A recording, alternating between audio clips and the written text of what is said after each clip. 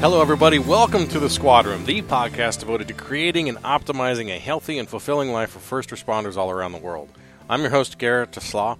I'm a sergeant for a sheriff's department in Southern California, and on this show, I talk to experts in a variety of fields looking for those force multipliers that I can apply to my own life. I want to make us happier, healthier, better at our jobs so we can tackle our challenging careers with energy and focus. The entire purpose of this podcast is to make myself better and then share what I'm learning with you. Now, before we get to the interview today, I want to remind you that you can get more information on this episode, including show notes and links to our guests' information by going to thesquadroom.net. You can also subscribe on iTunes and Stitcher and follow me on Instagram and Twitter at The Squad Room. Now, our guest today, this is a great episode. I'm really excited about this one because it's going to be stuff that you can apply directly to the job. It's stuff that you can directly apply to improving your training. And it's a popular topic among cops because all we're talking about today is guns, gunfighting, shooting, practicing at the range, and developing that mindset that you need to succeed out there on the street. Our guest today is a man who I've been looking forward to talking to for quite some time, Scott Reitz. Scott is the author of The Art of Modern Gunfighting, and he has got a career that I should probably just have you clear your schedule for the next couple of minutes while I tell you about what he is up to. But the important stuff, let's get to that, is that Scott has done 30 years with Los Angeles Police Department, 10 years of that in the SWAT team there, and he was the advanced firearms instructor for all in-service training for LAPD for all 19 divisions for 15 years. He was the primary firearms instructor for the elite Metro Division of LAPD, and of course he's in charge of training at his own company now that he's had for quite some time, International Tactical Training Seminars. You can go to internationaltactical.com for his class schedule and information there. But let me give you some more of his bio. For people who work around the Los Angeles Police Department like I do, the idea that Metro and the quality of the guys that work Metro is not to be overstated. It is the Los Angeles, or the law enforcement equivalent of probably the Tier 1 operators like SEALs, Delta, Green Berets. The process they go through is intense. It's really something, and a lot of the stuff that is learned out of Metro events, Metro calls, SWAT calls, is the stuff that we on the outskirts it gets disseminated to us, and in our training, our tactics, all those sorts of things are directly influenced by what Metro officers and SWAT officers at LAPD have developed. At least here on the West Coast, and largely even into the Rockies and even further east. We always direct the fact that we carry rifles, AR-15 rifles in our cars now because of the North Hollywood shootout, and that was something that we learned from LAPD. But anyway, specifically back to Scott, he's instructed for the U.S. Marine Corps. He's taught with pretty much every Special Forces unit out there, SEAL Team 6, Delta, Task Force 160, Special Ops. He's participated in hundreds of high-risk felony warrant services, barricaded subjects, hostage negotiations.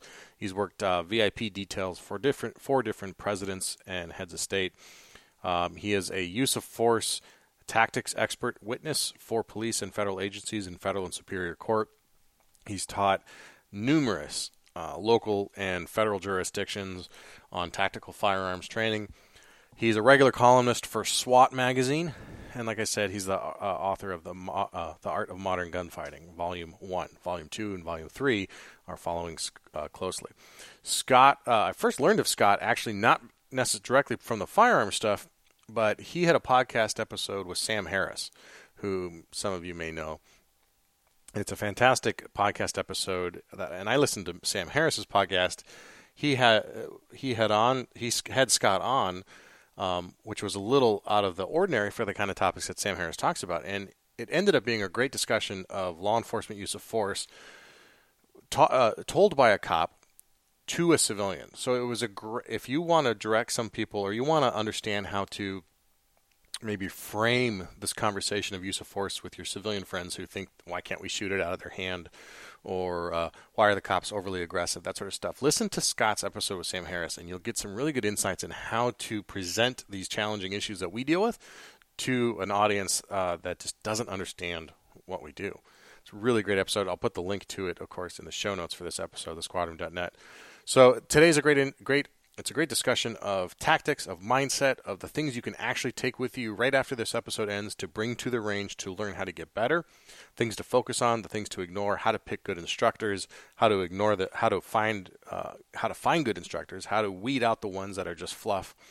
It was a fantastic conversation, and I really enjoyed it. Scott's going to come back on, I think, in the future. We'd love to have him back on, and we can go even deeper into these things. So here we are with Scott Reitz. Scott Reitz, former retired LAPD Metro owner and chief firearms instructor for International Tactical Training Solutions, and the author of The Art of Modern Gunfighting, The Pistol, Volume 1, which is a thick book for just being about, I assume there's going to be more volumes if that's in the title there, Scott, but welcome to the show.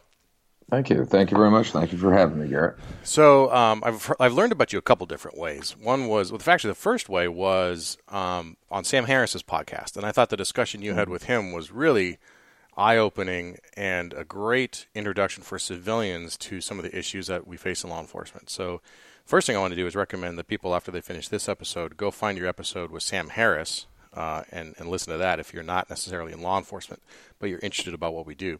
Secondly, as I just mentioned right before we hit record, was that we have a partner in common. One of my first sergeants is one of your first partners way back in the day, Van Nuys Special Problems Unit.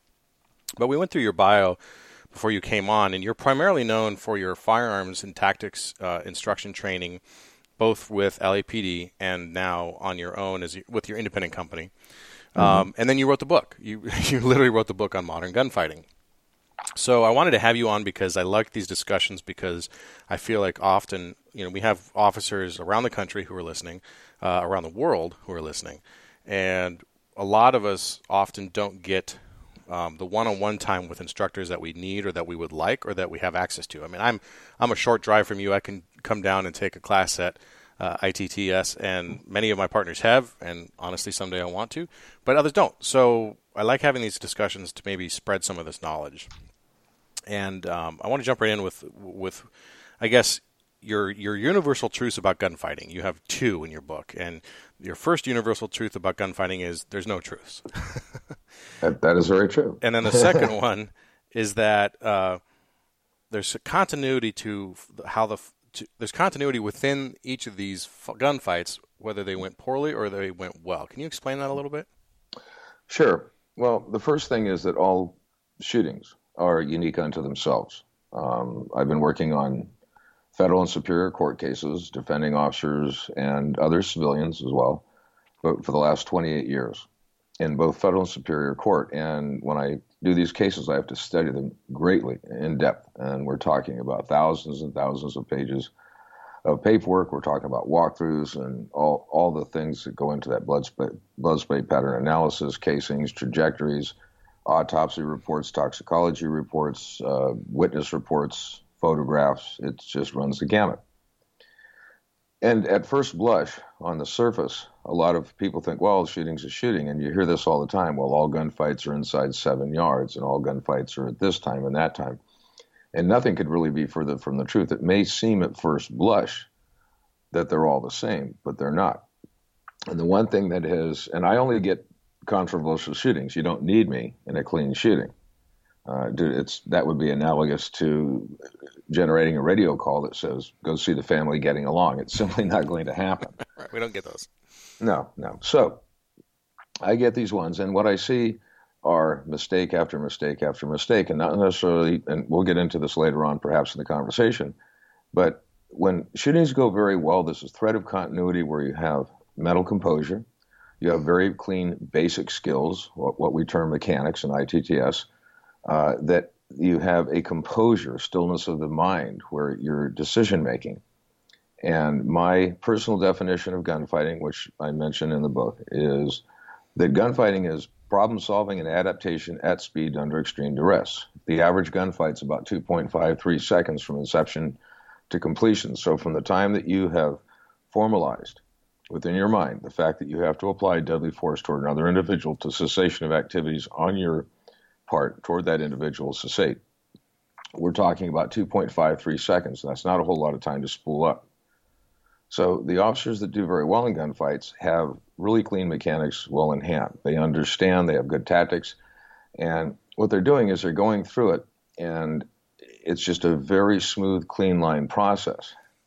On the other hand, you go to the other end of the spectrum, you have shootings that go terribly awry. And this is where you do not have mental composure. You don't have any semblance of mechanics, let alone clean mechanics whatsoever. And these are ones that go very, very badly. And we see these on the news, and we'll talk about this later, how the news is impacted. And everything now travels at light speed. And I have literally gotten calls from NBC News. They sent a limo over to me, and they called up and said, have you seen this gunfight or this shooting? And I said, no, when did this happen? 15 minutes ago. It's out in, let's say, Ohio somewhere. And will you be willing to talk to us about it? We're going to send a limo. Okay.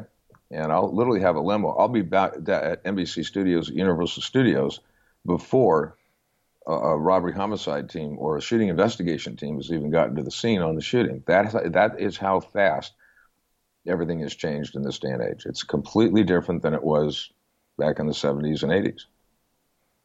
So when I said that there's a threat of continuity, all this stuff has to be in place well beforehand.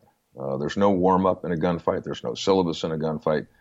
And people don't like that term gunfighting, but you are fighting, you are applying deadly force, and you're using firearms, which by any other name would be gunfighting. Right. So I want to dive right into that then, because that's one of my big questions is, you just said it a little bit, but in the book, and I'll quote it from the book because that's how this question got spurred, but you define gunfighting as the mental evaluation of a situation followed by the physical application of the mechanics to carry out the firing solution. Mental composure under stress in concert with adaptation will always be the key to successfully resolving a gunfight. And I thought that was really interesting, and you kind of brought it up right now, but I'm wondering where the mental evaluation fits into the idea of also developing muscle memory, because we emphasize so much muscle memory in academy shooting or your quarterly qual, but are they exclusive of each other, or do they work in sync, and how do you train that? Well, no, they're synergistic. They work upon and within one another. You have really solid mechanics. If you go back to Bruce Lee, and I've studied some of his writing, and it's fascinating because I never met the man, but his philosophy and mine are exactly the same. I believe, if I'm not mistaken, it was Jeet Kune Do, which is the way of no way. In other words, you had to have solid basics, but then you had to adapt. And what you do when you have solid basics is many of the things which are occurring, and I get this all the time when I take officers and walkthroughs in a shooting, and I have to I get them very still in their mind, set them apart, and I say, okay, we're going to go back through this from the very beginning. And I literally splice time and start walking them through it. It's an hours-long process. Many of the things mechanically that they are doing are occurring in a subconscious fashion when you have been trained appropriately. Now, if that occurs, what that allows you to do is spend 95% of the time processing information and making the correct determination. If, on the other hand, you do not have clean mechanics, which cannot be brought to the forefront in a critical situation, in a subconscious fashion, now you're fighting. That's when, I've got to remember the draw stroke. I have to remember this. I have to remember the decocking lever down to the thumb safety offer. If you're reloading the magazines, are they facing the right direction? Am I using the sights? Am I jumping on the trigger? Am I not applying follow-through? There are all these different mechanics which go into a process that have to be in place well beforehand. And that's what I'm referring to, that when you get to a certain level of training, what I found in my shootings is that I was actually very still in my mind. It was just, the things just happened. Everything came together. And it's very true that you fight as you train. And if you train very diligently and are very attentive to detail and brutally honest with yourself, and train to your shortcomings, hopefully we're going to shore up the shortcomings. They will no longer be shortcomings, but rather they'll be strengths as opposed to deficits. And you're going to be able to apply clean mechanics when it counts the most. Walk through from assessing a threat or identifying a threat to pulling the trigger. What are those mechanics, just so people understand what we're talking about? Well, you're going to deal with something I term dead space. We term dead space, and that is anything that you have to do physiologically, mechanically, psychologically, until your sights are on trigger, and you have all the slack taken out of the trigger, and you're literally 1 nanosecond away from pressing the trigger. Everything leading up to that is what I would term dead space. In other words, if you conducted a vehicle stop and suddenly a suspect comes out and he's shooting, well, you've got to put it in park, you've got to open the door, you've got to draw, you've got to exit the vehicle, attempt cover, you've got to come up online, you've got to get on the sites, you have to take slack out. Everything, that's all dead space. And you can get dead space from something as simple as, say, low ready. Dead space is going through a shoot house or going in a critical search warrant. Crisis entry on a search warrant, rock houses that we used to do hundreds and hundreds of, still do. That's all dead space until you get to that point, that seminal point, when you're actually applying deadly force. So you have to be able to get through that very cleanly, very quickly. And you have to do so with a very calm clinical approach. And that takes a tremendous amount of training. Make note, you cannot learn this overnight. It's physically impossible to do so. That's what I found. It just takes a lot of diligent training. And I mentioned in the book that there's some brutal honesty in gunfighting. When the smoke is cleared and all is said and done, either you've made the right decisions or you have not. Either you've struck your opponent squarely or you have not, or either your opponent has struck you or he has not. It's very simple. It's very straightforward, very honest. So that's what you're looking for, is to attain those clean lines through training. But it has to be done in realistic training. It has to be done with an eye toward what's realistic. There's a lot of molly out there sometimes, and it's all spin and marketing and smoke and mirrors, and it's frustrating because people are betting their life on something which is unproven or is simply untenable in the real world. So that's a good question, and one that we struggle with, especially nowadays with social media and YouTube, and everybody's a shooting expert, or can claim to be a shooting expert, rather. How can people weed out some of the nonsense and really seek out quality instruction in their area? Well, yeah, it's completely unvetted. I would almost out of control, if you want my honest opinion. Please. One of the ways that you can do it is to ask an individual for a CV. And if they say, what's a CV, that's clue number one. That's a curriculum vitae. That's your background. And then after the CV, have them sign it when they claim to do all this, and then say that you're going to check into it and see if you ever get a CV. Mm-hmm. Is it important, do you think, to have that background like you do? Or we've had other guests on the show, another guest, Aaron Baruga, who runs Guerrilla Approach Firearms Training, who's a former Green Beret, several tours, and he has a similar argument that you do, to that there's a lot of nonsense and theatrics out there. Do you necessarily need that background, or can someone who has just spent a lifetime of shooting still qualify as a quality instructor? No, I think there are quality instructors out there that may not be involved in military or law enforcement. However, here's the big difference. When you go to court, and especially in this day and age, when you go to court and you are dealing with policies, police policies, practices, procedures, and protocols, it is a whole different ballgame. So what might work well on a range or in a range setting, what might work well in an IPSC event or something like that, may not be a tenable application in the real world, where you're called upon to answer for each and every single action. And they are breaking this down. The individuals who come after police now, and it's a very extremely lucrative process nowadays, and they hire experts who are almost always former police. For whatever reason, that's what they've decided to do. And what you're looking at are individuals who know how to tear apart every single second of an event. And now suddenly you're left with having to answer some very salient questions. Well, who trained you? And, well, this guy. Well, okay, we're going to depot him. We're going to bring him in. We're going to look at his CV. And if we can find a chink in the armor, they're going to open it up. So it's kind of one of the things I tell all my students is use common sense, something which is fast going out of vogue. And that is, it's just, I look at something, and if it makes sense to me, then it makes sense. I had one individual who said, well, I wouldn't listen to anybody who advocates the low ready position. And quite honestly, the low ready position has probably stopped more gunfights than anything else. It's a very viable technique. If you can get a rounder tire for my car, I'll buy it. But sometimes the simplest, cleanest line is the most pragmatic. And just because it's new doesn't mean it's better. I like that quote too. That just because it's new, doesn't mean it's better. So it took 11 years before you were in your first officer-involved shooting with LA, and by that time you were in Metro. Often people mistake or misunderstand that they think of Metro only as SWAT. But can you explain what Metro is in relation to LAPD and what it takes to get in there?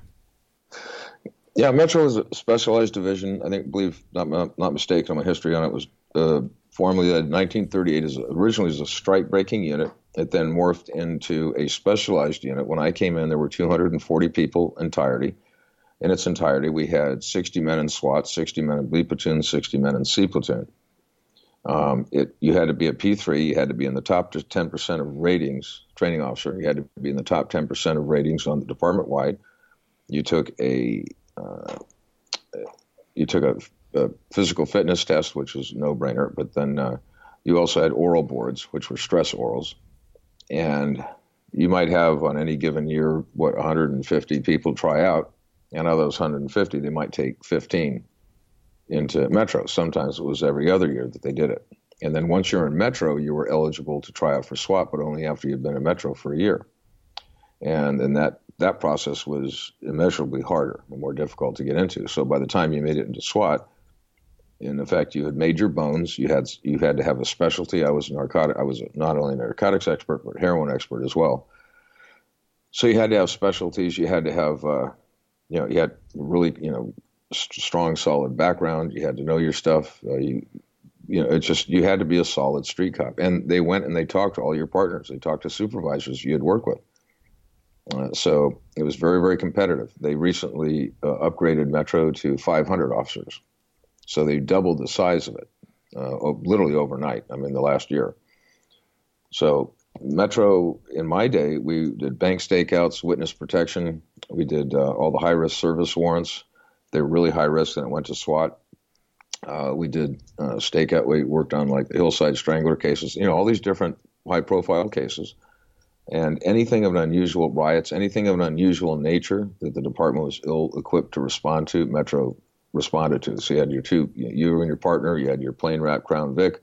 All your gear was carried in the trunk. It was a take-home car, and you're basically a mobile force that could get around.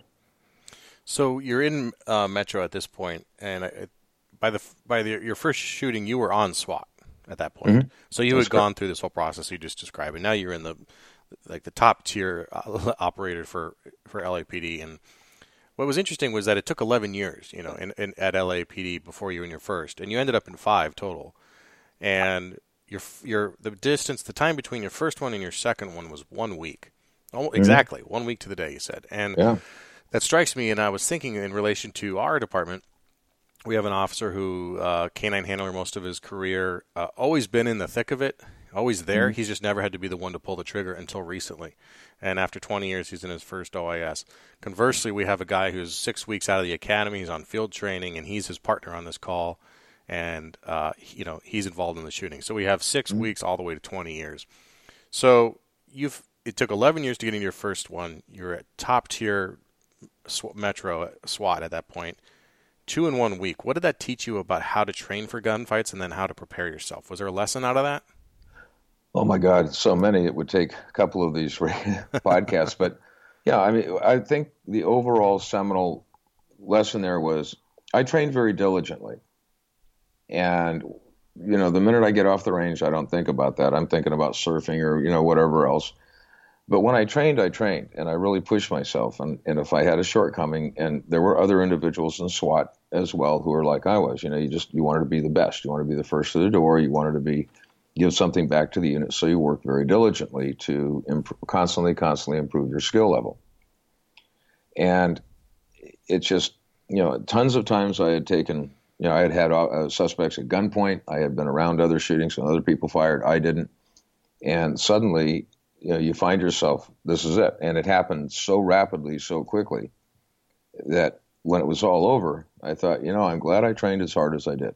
And one of the statements that I make, especially to those in law enforcement, because a lot of officers will come out and go, as soon as they get on the range, and you've probably heard this, when are we going home?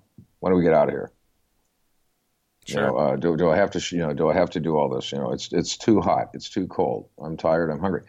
Well, I'll tell you what is really miserable, or they're uncomfortable. What's miserable and uncomfortable are autopsies. And if you go to a policeman's autopsy, it's the most sobering thing you're ever going to see. Bottom line is, it is of all the events you're going to participate in your law enforcement career, if it should come to you, the application of deadly force is going to be the most seminal event you'll ever be involved in. And everything is on the line at that moment, not only in terms of your life and safety and that of your partner and the citizens, but also department. You're looking at liability. And yet it's traditionally the one area where we spend the least amount of time training our officers. And yet it has the most seminal effect. And if you think about this, Ferguson, what is that? Well, there you go, Ferguson PD, just that fast. Right or wrong, you're all over. And you could be the most unobtrusive police agency, four-man police agency in the United States. If you get in a controversial shooting these days, you're going to be plastered all over CNN, CNBC for weeks at a time. And this is something that everybody has to come to grips with in this day and age. So I was very, very fortunate that I had trained, that I got good training, that I worked hard and diligently, and I was very glad. And exactly a week later, I get in the second one. And I remember Chuck Higbee, who was a legendary figure on LAPD, big, huge bear of a man, former Marine, I believe he was a World War II vet, big, huge pause and put his shoulders around me. Well, Scotty, here we are again. What are you doing, kid? I go, well, I don't know, Chuck. Geez, sir, I don't know. This thing just happened. He goes, well, that's the way it goes. So it happens at the most just inconsequential, seemingly at times. In other words, you're expecting nothing to happen. I just had a San Bernardino shooting last year where the officer, it was his first day, first hour in the job was in a shooting, or the year before. Mm-hmm. First day, first hour on the job, and he's in a shooting. Less than an hour. Yep, yeah, I remember that. And I remember talking, and he goes, well, I said, I wonder if it's always going to be like this. No, kid, it's not. I'm doing the walkthrough. No, this is very unusual. Are you sure? Yes. This is very unusual, but that has happened. Yeah. It just comes at you, and that's why you always have to be prepared. It's not that you have to be paranoid or anything else. It's just the fact that this is your job, your chosen profession. You need to be professional about it. And the application of deadly force is more seminal now than it ever has been in the history of law enforcement. That's my personal belief. And we're more accountable than we ever have been before. Most certainly, yeah, absolutely. So I want to spend the rest of the time kind of walking through some of these things that you train on and encourage people to train on. You mentioned mental composure. How do we train for mental composure? Well, at ITTS, one of the things we do, we have a lot of drills. We have a lot of equipment. We've developed a lot of equipment, high-speed moving targets, knife attack targets, hostage rack targets. We have a lot of reactive armor, very unusual targets, which we designed and built ourselves. And we run drills. We constantly, in a space of a single day, we might run you through 40 to 60 different drills. In other words, it's not just standing there static doing one single drill. As soon as we do a drill, you might have a second shot at it. Other than that, we move on. And what happens through the course of a single day is you're learning how to adapt. Now, for some people at the outset, think, well, I want to try this again and again. Well, we're going to work on the basics, but what we're going to do is now you're going to have to adapt to the next problem, which is what gunfighting is all about, adaptation at speed. And within, I'd say about half a day, students that have never been with us before start really getting into the program going, oh my God, now I got it. Now I get it. Now I understand what you're doing. And you actually become composed because you have the basic mechanics, but you learn how to adapt those basic mechanics to the different firing solutions with which you're presented at any one time. So if I change something up on you, I said, well, now you're going to do this. And they go, okay, well, now we're going to do this. And you learn how to modify, and that actually instills and inculcates a sense of emotional stability and composure. You go, okay, I've been here before. I'm just going to do this. I'm going to bleed off a little bit of speed. I'm going to modify this. I'm going to modify that. And that actually, what we find is that really goes light years ahead of just doing a static qualification, quote unquote, drill. You're constantly thinking, and you're constantly processing information, and you're constantly adapting to the problems of the firing solutions with which you're presented at the time. Do you advocate or do you suggest that adding a physicality to the training itself? There's kind of a new method of, knocking out 20 push-ups or running up a hill or carrying something or adding some sort of physical strenuous movement to get your heart rate up before you start shooting. Is that something that people should be doing? I mean, law enforcement specifically should be doing, or do you think that's just kind of smoke and mirrors? Well, we do that on occasions, but in all honesty, if you look at a lot of the shootings, there's very little physical involvement involved before the shooting. Now, I've been doing this for 28 years, so you can tell me anything you want, but I actually do this for real in the real world. So when I'm looking at these things, a lot of times you're not necessarily fights, not necessarily foot pursuits, or not necessarily anything other than the fact that the officers are confronting somebody, and what we're lacking are basic mechanics. We do have clanks that we use from time to time, which is very heavy anchor chain with a hauser that's attached to it, that will have guys run between point A and B in obstacle courses, because just to see what it's like when your heart rate is up. But what's more important is the decision-making skills and your exhibition of clean mechanics. Can you pull off clean mechanics when you're under stress and you have to adapt to it and you have to think your way through the problem?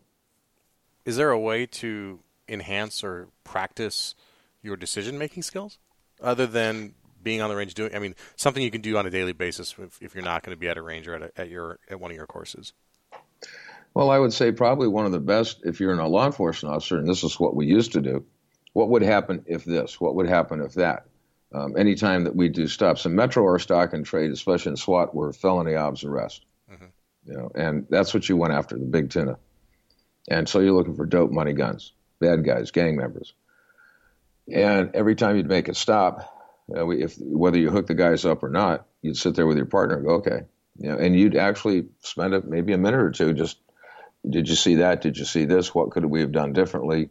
Did you catch that? Did you catch this? So you're constantly what-ifing the problem. And by doing that, what you are doing is, in fact, you're enhancing your skill-making ability or your decision-making abilities due to the fact that you've gone through so many different scenarios. And every scenario, all police encounters are very much extemporaneous. They just happen because they happen for whatever reason they happen. A lot of times there's no logic to it.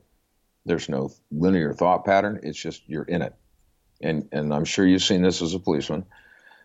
You're asking yourself, what in the hell is going on here? How did this happen? And you look back at it, and a script writer for Hollywood couldn't come up with it. Mm-hmm. And yet it actually transpired for real in the real world. And I know you've experienced this. Any street cop worth his salt has experienced that many times. So by going through it and reevaluating and by what-ifing, that can go a long way. You don't physically have to go through sit-sims or anything else. You just simply talk you through it. Wait, what would you do with this? How would you handle this? Or just think about it to yourself. You can just kind of thought process. Mm-hmm. But you do have to do this ahead of time, and I think what a lot of policemen do is they just hope it will never come to them. Well, the unfortunate thing is you have a badge. You are out there on the field. You are expected to go out there and perform your duties, and so it can come to you. And I think a lot of people just pray and wish that it doesn't, and hope is not a tactic. So that's a good point to bring up the combat mindset. You call it the combat mindset. What is that? Well, it's interesting. Believe it or not, I just wrote an article about a female named, I watched a thing called The Tower. It's about the Austin Tower movie. Or it's a movie about the Austin Tower, Whitman, 1966, Austin Tower, Texas, University of Texas. And in there, I wrote about a female, it's for a SWAT magazine called Rita Star Pattern, who you'd never, who's Rita Star Pattern? And she is actually a young liberal female, young girl at the time, kind of looked like Janis Joplin, runs out into the middle of the quad when Whitman is killing people. And he's already put down a number of bodies. It's 100 degrees. She lays down next to this pregnant woman who was the first victim and stayed with her the whole time, wearing nothing more than a simple dress and a purse, and exposed herself to gunfire. She's the only person that did that for an hour, over an hour, almost 90 minutes. She stayed there with her, wouldn't leave. And you think about that and you go, my God, well, where did that come from? In a sense, that's kind of combat mindset. She looked around and there are hundreds of people, nobody's doing anything, and she went out and risked her life for this woman who she'd never met before. I found it absolutely fascinating. And combat mindset is basically, what would I do if this happened? And understanding that sometimes there are going to be things beyond your control. And there's some people out there that say, well, I couldn't do that, or I couldn't take another life. Okay, that may be, there are actually officers who refuse to take another life. I have personal experience with that, even with a guy in SWAT who refused to shoot another person, as strange as that may seem.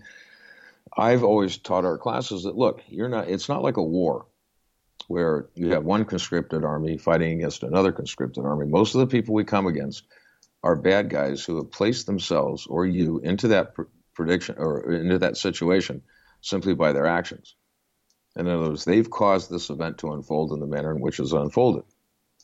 And you may not have any recourse other than the application of deadly force at that point in time. In other words, the individual's actions vacate every other reasonable use of force option that you have. They can't be negotiated with.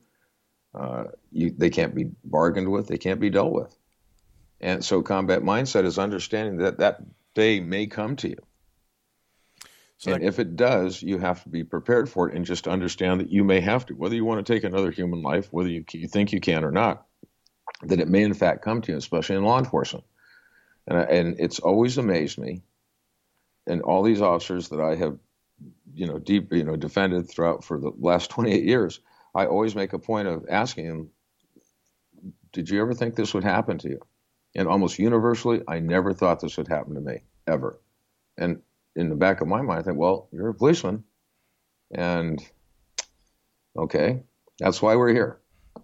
Because you never thought it would happen. And the reason that the shooting might have gone somewhat sideways in some cases is because you really didn't think it could happen. You weren't built up to that combat mindset. This is also where we get panic response and, all the officers unloading instead of, accurate fire. And, that's all changed dramatically so. So you can't get away with that. Yeah, no, absolutely. And it kind of reminds me of the color codes. I've drawn a blank on the guy's name, but, condition white. Cooper's color codes, right. Mm-hmm.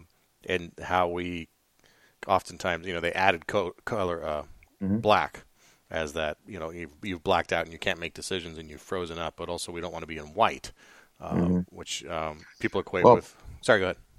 Yeah, no, the color code thing was, and if I'm not mistaken, Jeff Cooper came out with that kind of a result of DEF CON and everything else. And white was you're completely oblivious. Yellow, you're sort of aware. Orange, I've got a specific thing that might turn into it. Red is like, okay, this is not good. Here I am. And black, you're in the fight. So basically the color code was perceiving. If you're driving down the road and you're not paying, you're off in La La Land, looking at the seagulls and puffy white clouds, and all of a sudden the CHP lights you up from behind, well, shame on you because you didn't pay attention. You didn't see the guy coming. Now you're in white. Or, orange is like, okay, there's the CHP. I'm going to slow down. That type of thing. Mm-hmm. So it is aware of your surroundings. It's not being paranoid, but being somewhat aware of your surroundings and understanding and watching and paying attention, pinging on indices which might foretell of a developing problem or scenario which could turn into a deadly force. And sometimes that is absolutely instantaneous. You get out of your vehicle and suddenly this guy's unloading. Well, that's pretty much everything's off the table there. But on the other hand, you have the guy these are the bad ones, the furtive movement. Mm-hmm. Guy going in his waistband. I can't tell you how many foot pursuits I was in when guys were slinging rock, and super cools and sherms and all that stuff and slinging juice. And they're running, their hands are going in their waistband. You had to shoot them. We watched and waited to see that gun. And in a lot of those cases, other officers probably would have fired. And I would lose count of the amount of times that I could have justified shooting somebody. I didn't. I only did it when my back was to the wall theory. And I had no other reasonable use of force option. Yeah, you talk about that in the book, and you've arrested probably hundreds of guys who were armed, who decided not to take you on. And I thought that was it was worth retelling here to emphasize what that was. But you got into the habit of asking these guys why they chose not to fight you. And what were the answers you were given? Well, they weren't hundreds of guys that were armed, but a lot of guys that were armed. But we get guns and knives and stuff like that. And one of the more telling ones was an individual that we had stopped. I was in Metro at the time. And we pull him over, residential neighborhood. It was in the middle of the day. And you could tell the guys were hinked up. Something was wrong. So we don't approach vehicles in Metro. We didn't then. And so we get back and we're both of us, the minute they start hinking, okay, fine, draw it a little ready. Now we're waiting. We're trying to figure out issuing commands. So one guy finally the driver gets out, get him off, throw him out to the side. The other guy kind of hesitates. We get him out. He's got a shoulder holster on. He's got a 45, which was fully loaded, which he had taken out very surreptitiously, facing away from us, placed it on the floorboard. And it was fully loaded, one in the chamber, hammerback condition 1, full magazine. He had 2 magazines in a pouch on the other side on the shoulder holster. And he had a jacket on. And I made a point of asking him, why didn't you do it? And he goes, you guys had me. He said, the way you got out, I knew you guys had me. And this is the kind of guy that had you had the policeman that kind of walked up and he's got a 5-pound Krispy Kreme hanging off his lower lip, he probably would have moved on him. But because we comported ourselves in the old days, and you look at guys from Metro, you get 2 guys that come out, they're squared away, they're in shape, and they're very attuned to what's going on. Most suspects go, okay, these aren't field grade. There's something wrong with this picture.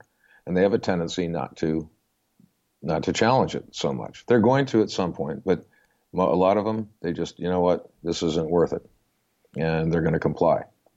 I found that the hardened guys, the guys who can read us, they can read us as good as we can read them. We don't have the tattoos telling them what block we're from or whatnot, but they can read us as good as anybody. Who's the rookie, who's the vet, who's scored away, who's not. And I think that's a great story, a reminder of the command presence, but it's always that they can read our complacency too. Oh my God, yes. Well, that's their stock in trade, reading victims, whether it's a civilian or a policeman. That's their stock in trade. Yeah, and I can smell a cop a mile away. You got the Oakley glasses on, you got the sidewalls, he's got the flip flops on, he's got the little fanny pack to the front or whatever you call it. Okay, I got a cop here. Yeah. Or he's got a little Glock T-shirt or something like that. Come on, guys. And just like, if it walks like a duck, looks like a duck, quacks like a duck, it's a duck. And boy, do bad guys ping on that stuff. And they do when you're in uniform. They look at you right away and they get a sense if you know what you're doing, if you can hold your own. And if you do, they'll probably pass on you. It's the guys that get out that they think they can take that they're going to work. And that's the problem. It's more of a story for the audience, but it was a good example that I remember is we had a guy on training, and we're out. I'm out with 4 other guys, and we're out with a couple of gang members, and it's all guys most of us have dealt with before, and they're chipping a little bit, but they're not being, not being too big a pain, but we're scratching them some tickets on some stuff, and one of the guys looks at me, and they see my stripes, so they're kind of talking to me. Hey, and one guy pulls me over. He's like, "Hey, come here." This homie. So I come over, he looks at me, and he's like, points to the new guy, the guy he's probably been on training for like 6-8 weeks. I go, why is he so scared? I said, hey, interesting.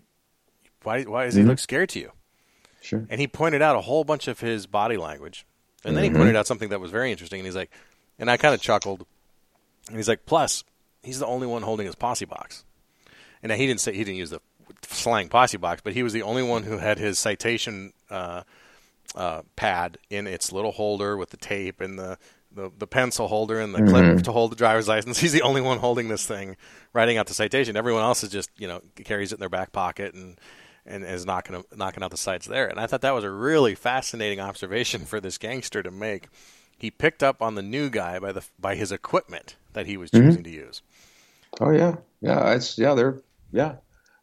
Don't never underestimate the opposition. Don't ever do that. Very much so. So, to be one of these guys that becomes a high performer, there's unfortunately large swaths of this country that don't have access to people like you, who with histories like Los Angeles PD. And there's certainly great agencies all over the country, but there's areas where people have to go to the range and they have to take it upon themselves to train themselves.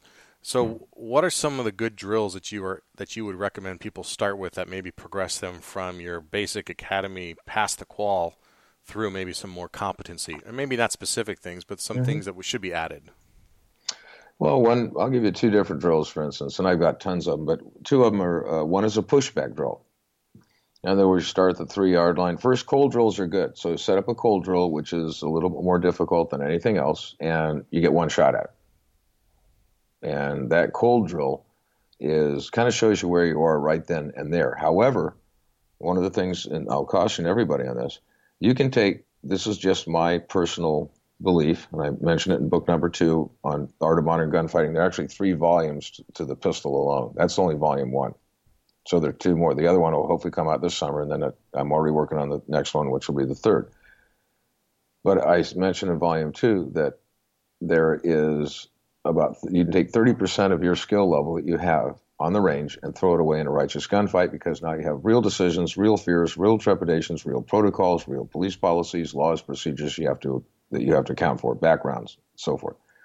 Plus, not to mention all the other things that can go into it low level. I mean, just completely off the wall things which are going to occur: impediments, obstacles, lighting conditions, high speed moving targets, partial targets, and on and on. So take 30% of your skill level, toss it away, but do a cold drill. That's number 1. Come out, one person, and the best way to do it, if you really want a good cold drill, if you have a lot of people, they all do the same one at the same time, or a smaller number. You give each guy a different drill.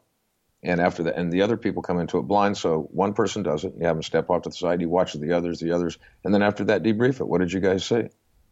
And it kind of gets everybody's mind on the same sheet of music. They go, oh my God, I would have done that. Or, oh my God, I saw that. I never noticed that before. Because you don't notice it if you're all in the line at the same time. Go to a pushback drill. Start at 3 yards. Draw, fire, have a specific area in the target, fire 1 round. Safely holster, come back, pause, holster, reset safeties, finger off the trigger, reset safeties at low ready before you start 1 micronal unit of distance river travel. Come back, pause above the holster to ensure you don't shoot yourself. You've got to make sure, just safety is a huge thing. We have a flawless safety record for a reason.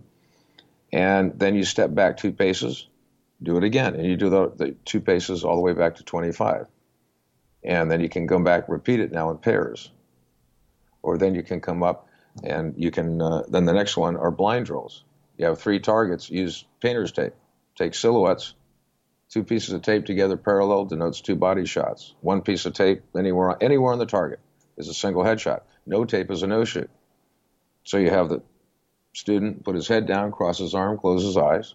The other students go forward, they reconfigure the targets. It's a blind drill. Everybody steps back, line clear, go. The guy comes up, and behind him you have an individual standing there monitoring and watching him. What decisions did he make? How long did it take him to make those decisions? How quickly did he mentally process them and apply the mechanics? That's a simple blind drill, but you can do it with nothing more than target and some blue painter's tape. What's your opinion on using the chronograph for the timers? Is that important, or does that give feedback, or is that not necessary? Mild interesting. It's like martini knowledge. It's nice to know. You want to share it over a couple martinis. I will tell you right now, unequivocally, the most denigrating factor in bad police shootings is excessive speed. Everybody is all about speed. I want to go to speed. I want to shoot quickly. I want to shoot quickly. The problem is you start training people to physically outrun what they can mentally process. You run into problems. I will tell you that right now. I work with some of the fastest shooters in the world. I work, when I worked as an adjunct factor out at Department of Energy, we had some world-class shooters come through. And they wanted to see what the shoot house was like. It was fairly new, relatively new back then. This is back in the 80s. And out in Albuquerque, there were a group of us from SWAT that went out there, and we worked off duty for Department of Energy, teaching their SRT-3. The guy get out there, high-speed shooter. I want to see what it's like to go to do what you guys do. Okay. And put him outside the door. How many targets? Haven't a clue. What do they look like? Wish I knew. Any shoot or no shoot? Haven't a clue on that one either. Any hostages? Geez, I wouldn't know. Well, I need more information. No, you get to go through the door, just like I do, into the unknown. And what we would see time and time again is guys coming in and just hosing every single target. Great. You just lost your job. You'll probably go to prison, and guess what? You'll never work again.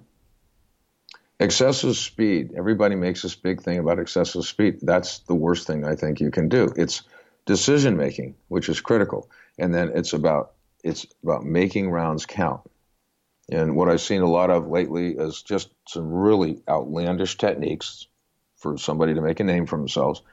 And we see it on other ranges sometimes, guys literally emptying their pistol into targets. Well, you're training the person to do that in the real world, and that's precisely what they're going to do. And now, it's one thing to defend an officer who's only fired 5 or 3 rounds, and now suddenly we have officers firing 16 rounds at a single suspect. That becomes problematic. So you're training people. when you train, you really do need that background when you're training in actual court cases, actual shooting cases where you understand it intimately, inside and out, and understand the consequences, where you can bankrupt an entire department. You can disband an entire police force. And I can't overstate that. I really can't. Yeah, no, you're absolutely right. So, excessive speed, I can see how that's obviously a major issue. One of the other things that I wonder about, and going back for people in California, they'll know this one, but the Newhall shooting with Highway Patrol, and the short version of the story is 2 officers were executed on a traffic stop. This was back in '72, I think, maybe even earlier than that.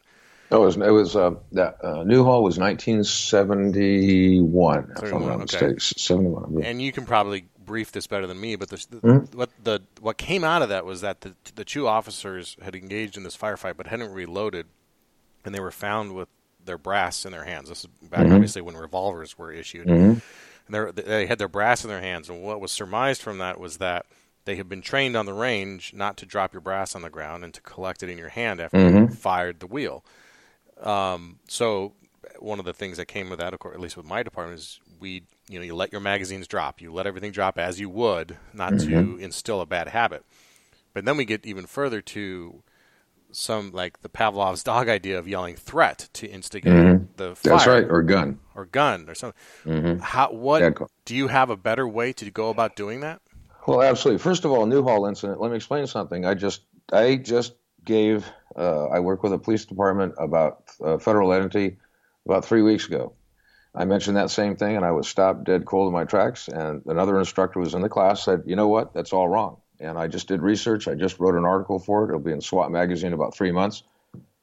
And the Newhall incident, there were 4 officers that were killed by the suspects Twining and Davis. It was right at Magic Mountain Parkway and the 5. And I believe it was right 70 or 69, and 1970, I believe, or 71. And that was the Pence, Alan Gore, I can't remember the other 2, Lopez, I can't remember the other officers, Frago, I can't remember the last. And what happened is there was no brass in the pockets. That was a fallacy. What happened is after that shooting, the officers were subsequently shot and killed. 2 officers initially came up, were shot and killed. And when the responding officers came up on the suspects, the officers were already down. They never saw it. They never saw the suspects, and they came under immediate gunfire. They were subsequently shot and killed. There was no brass in the pockets. After that incident, the CHP did change their training, and one of the things they changed in their training regimen was not to hang on to expended casings, and somehow that became intertwined with the story of the Newhall incident. Interesting. So, yeah, to set the record straight, and I hate, and when he told me that, I went, oh, my God. So I did the research, and sure enough, one of the detectives who was on the CHP for 30 years, I can't remember his name, I think he's a sheriff up in Madera County now. He wrote the book on the Newhall incident, and he said that never happened. And he said it just frustrates him to this day because it's still perpetrated. I was taught that in 1976 in the LAPD Academy. I have heard that ever since, and it wasn't until 3 weeks ago that I was corrected. And so I've written an article for SWAT magazine, and hopefully this will help correct that as well, because these guys did a hell of a job with the things that they had at the time. They just didn't have the training. And that was the seminal event which really forced law enforcement in the United States to start taking officer survival seriously and in a structured manner. So, I think to get back to your question, how do you train to that? You don't let guys hose tons of rounds. You make them accountable for every single round that they're firing. Why did you fire more? If I said this, reactive armor, good high quality, not cold rolled steel, reactive armor. When it goes down, okay, the minute it goes down, stop shooting. In other words, do pullback drills where you get a guy right up to the edge and use whatever device you want to suddenly, just as they're about to press the trigger, say, free, he's down. And then see if you can pull him, what I call pullback. See if you can pull him off it, pull him off the shot. So you don't have what the opposition refers to as contagion fire. You don't have what we used to call in LAPD in the old days a flock shoot, where everybody just shoots. The gun, when I've listened to other people on the range on a PA system, gun, and every time they say gun, guess what happens? Everybody shoots.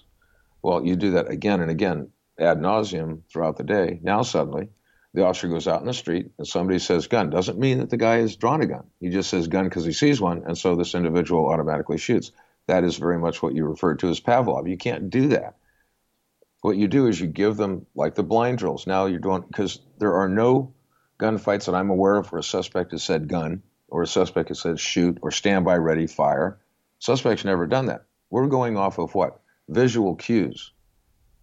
And it's a visual, input is what we're operating on in order to make those decisions. So giving these cues, gun, shoot, kill, whatever, you got to get away from that. You mix them up. Stand by, ready, now. Something very simple. It doesn't have to be fast, but you get away from, we have for decades, not going gun like that. Just, okay, what do you see? Why did you apply deadly force? Why didn't you stop when the force, when the threat cessated? You should have, ideally that's what you're held to a much higher standard now. I think that's great advice, and that's stuff that you can apply to the range directly, even with your friends. Two of you go out, you can create blind drills for each other and use targets that aren't just the circular or the shadow silhouette targets. Use some ability to identify a threat. A couple short questions for you before we wrap up. One thing I was thinking about in anticipation of this episode is, aside from moving from the revolver to the semi-automatic handgun, there haven't been a lot of technological advances in the gunfight itself. There's a lot of advances in the aftermath, the critical care and the medical care that we receive, the trauma care. That sort of stuff has saved a lot of officers' lives. So less officers are dying, even as more are being assaulted, I think, because of the critical care we're getting. But in terms of the actual firearm, the actual thing that sits in your holster, the actual bullet that gets discharged from the barrel, not a ton has changed. But I'm curious what you see, if there's any technology or alterations that you recommend for your sidearm or your pistol versus what when it comes out of the box. Well, yeah, first of all, most departments, you go to law enforcement, they're not going to let you modify the weapon. You may be issued it. If you're able to purchase your own weapon, I would strongly suggest you do so. Find one that fits your hands. Sometimes departments will issue a firearm which needs training wheels. It has mud flaps and whip antennas on it, and you've got an officer that simply can't handle it. And therefore, I think that they should be given the option of purchasing a firearm on their own. LAPD allows you to. That's going to fit your hands. Not everybody's the same. That's number one. Number two, you don't need mud flaps and whip antennas. You want to keep stuff simple.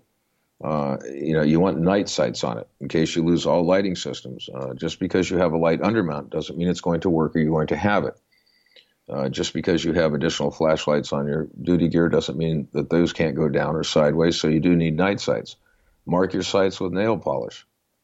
But, most people haven't done that. I've had shootings where officers have not fared well in gunfights.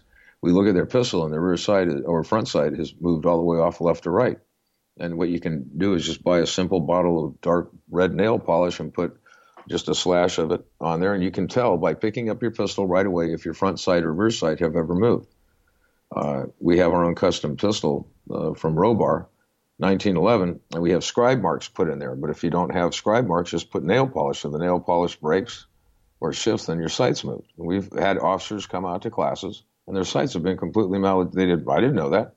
Because they don't pay attention to detail, and you're betting your life on this piece of equipment. You got to keep it clean. You got to clean the magazines. It's not so much about the equipment. Most of the equipment out there is fairly sturdy, fairly reliable, but you do have to take care of it. You have to maintain it. A lot of officers, I hate this because officers come out and their pistols are bone dry. Well, I was told only a drop or two of oil. That's the most ridiculous thing I've ever heard of. You're not in the Sahara Desert. You're not in a sandstorm. You want to keep these things wet. You want to keep them moving. And you're going to bet your life on it. And guys don't do that. They come out. These pistols are dry as a bone. You can hear, the springs squeaking. You can hear the slide abrading. And, it's just, and it's frustrating. And I tell them, look, you're betting your life on that piece of equipment. Almost, I would say 98% of all officer-involved shootings are with a handgun, not with a shotgun or rifle. You don't get to it. It's with a handgun. It's what you have in the immediacy of the moment. And you better know that thing inside and out. You should be able to run. I can run my 1911 out to 500-600 yards and all the way up close. You can do critical shots, hostage shots. You can work on moving targets. And you can work both right-handed and left-handed only, and right-handed left eye only, and left-handed right eye only. And, Just all these different drills that you need to go through and understand that your pistol can accomplish that. So it's knowing that pistol, knowing it inside and out, shooting it very, very slowly to get real tight groupings and understand where it's grouping and marking the sights, keeping it clean and practicing with it. That's what you're betting your life on. So speaking of life, you did 30 years with LAPD, most of it with Metro, as we described already what Metro and SWAT is, 5 OISs. It takes a lot more than just good firearm skills to get through that. What did you learn in hindsight? What did you learn about managing, surviving, and thriving in such a long career and such a demanding and such a challenging and such a stressful job? Well, I think you need that's an interesting question. I think you need outside interest. I think you need, I'm fascinated by all manner of things, from astronomy to guitar playing to surfing to golfing, you name it. My wife's an incredible cook, and just different stuff that, I get into. So you break away from it. You learn how to stabilize. You can't just live in that world. I think getting out and, getting around and experiencing life so you can manage that stress and understanding and preparing for the future. Have short-term goals, long-term goals. I know this sounds like life coaching, but that's all pretty of much us what have been the show through, is. Yeah, I know, but all of us have been through hard times, and you're going to go through hard times, and you just have to we've been through real hard times. You have to just persevere. And it's that mental health, being able to decompress, being able to have laughter, being able to find, humor. That's why policemen have dark humor. You have to find humor in all the stuff because of what we deal with. And I think that really is the key for my getting through. Family supported me, and, we all get along, and I don't take myself too seriously. I just have other things in life other than police work. I think that's a real critical factor. Have other goals, other interests. I think that's really, really important. All right, Scott Reitz, thanks for being on the show, man. The book is The Art of Modern Gunfighting, The Pistol, Volume 1. You just said that Volume 2 is going to be out hopefully this summer. Is that right? That is correct. And also International Tactical Training Solutions. Seminars, excuse me. That's right. Scott, where can people find out more about you and what you're doing? Yeah, if you go, you can Google my name, Scott Reitz, Reitz, or just go to ITTS is another, or go to International Tactical Training Seminars in Los Angeles. If you Google my name or you Google ITTS, we're going to come up, and we're the only ones here in Los Angeles under that heading. And we've got all our classes, and we've got all the information about us and our background. All our instructors are phenomenal instructors, LAPD, SWAT, current members. Yeah, or internationaltactical.com. Internationaltactical.com. And .com as well. I'll put links to all of your contacts and everything in the show notes for this episode, so people can go to the squadroom.net for this episode, and if they're driving around or they can't write that down right now, they can go there to find out and recall all the places to find you. Are you on Instagram or Twitter or anything like that, like the youngsters? Am I on Instagram or Twitter? He's asking. I don't do computers, as you can see. I'm still Neolithic. I'm still not dragging knuckles. If you get a hold of Instagram, yes. And I don't know how that stuff works. But and it's been a pleasure, absolute pleasure being on here with you. And if you want me to return sometime in the future, if there are other questions that are generated by this, I'd love to address them. And thank you very much for what you do, because it is absolutely invaluable. And it's, you've taken it upon yourself, and I give you a lot of credit, kudos for that, because it seems like you have a lot of really good information going out there. And this is a very demanding and dangerous world in this day and age, especially for law enforcement. And we're working through some problems we've never had before, and we're going to have to figure them out together. No, I'll already open the invite for a return. There's a lot of stuff I learned today about things I can apply and bring to the range, so I'm not just sitting there at a static target shooting 5 rounds center mass. So I'm going to go out and try some of these things, bring it back, and I'd love to carry on this conversation another time. My pleasure, Garrett. Thank you so much. Thank you, Scott. All right, thanks for listening to The Squad Room. If you like what you heard today, and if you got something out of this conversation with Scott, please consider leaving a review on iTunes. I read each and every one of them, and it really helps spread the word about the show and get out our message to people who need to hear it. If you heard something today that you know a friend or a loved one needs to hear, please tell them about the show. You can go to thesquadroom.net and email this episode directly to them. You can Facebook it to them. You can tweet it to them. You can LinkedIn it to them. Is that a thing? LinkedIn it? You can go to LinkedIn and share it there. You can pretty much do anything you want. But you can grab their phone. Here's a good idea. Just take someone's phone, open up their app, their podcast app, and just download. Have them subscribe to this podcast right from their phone. And then they can get all the goodness that's coming in the next couple of weeks. Our job is tougher than anything we can put in a few words here, but if you want to reach out, start a conversation, ask a question, reach me at Garrett@thesquadroom.net. That's Garrett, 2 R's, 2 T's. Lastly, I want to tell you that this episode is brought to you by Audible.com. With over 180,000 titles in their inventory, Audible has hundreds, probably thousands of audiobooks that apply directly to us in law enforcement. If it's a slow shift or a long commute, audiobooks are a great way to continue your education. To get a free 30-day trial and free audiobook of your choice, go to audibletrial.com/thesquadroom to sign up. Until next time, take care of each other and stay safe.